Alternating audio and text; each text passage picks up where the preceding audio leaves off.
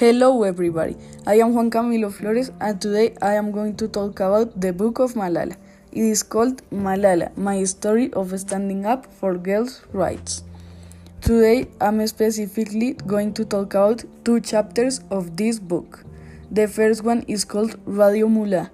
Malala and her family lived a normal life. She went to school and made normal things as everybody.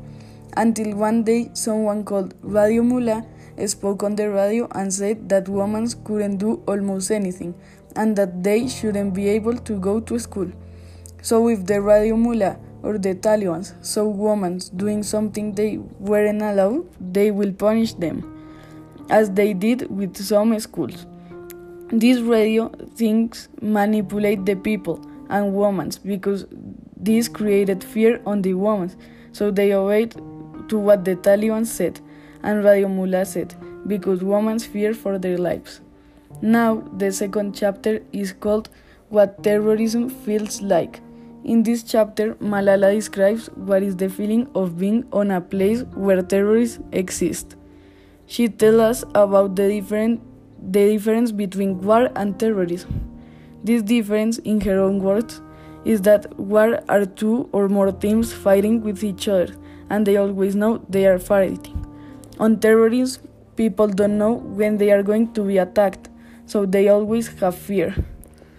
In this chapter, Malala and her family are always alert for watching if there is someone coming to them. They watch every night that all doors and windows are completely closed, and Malala prayed to her God for peace and for ending the terrorism. Malala, when going to school, feared for her life because the terrorists didn't want girls to go to school.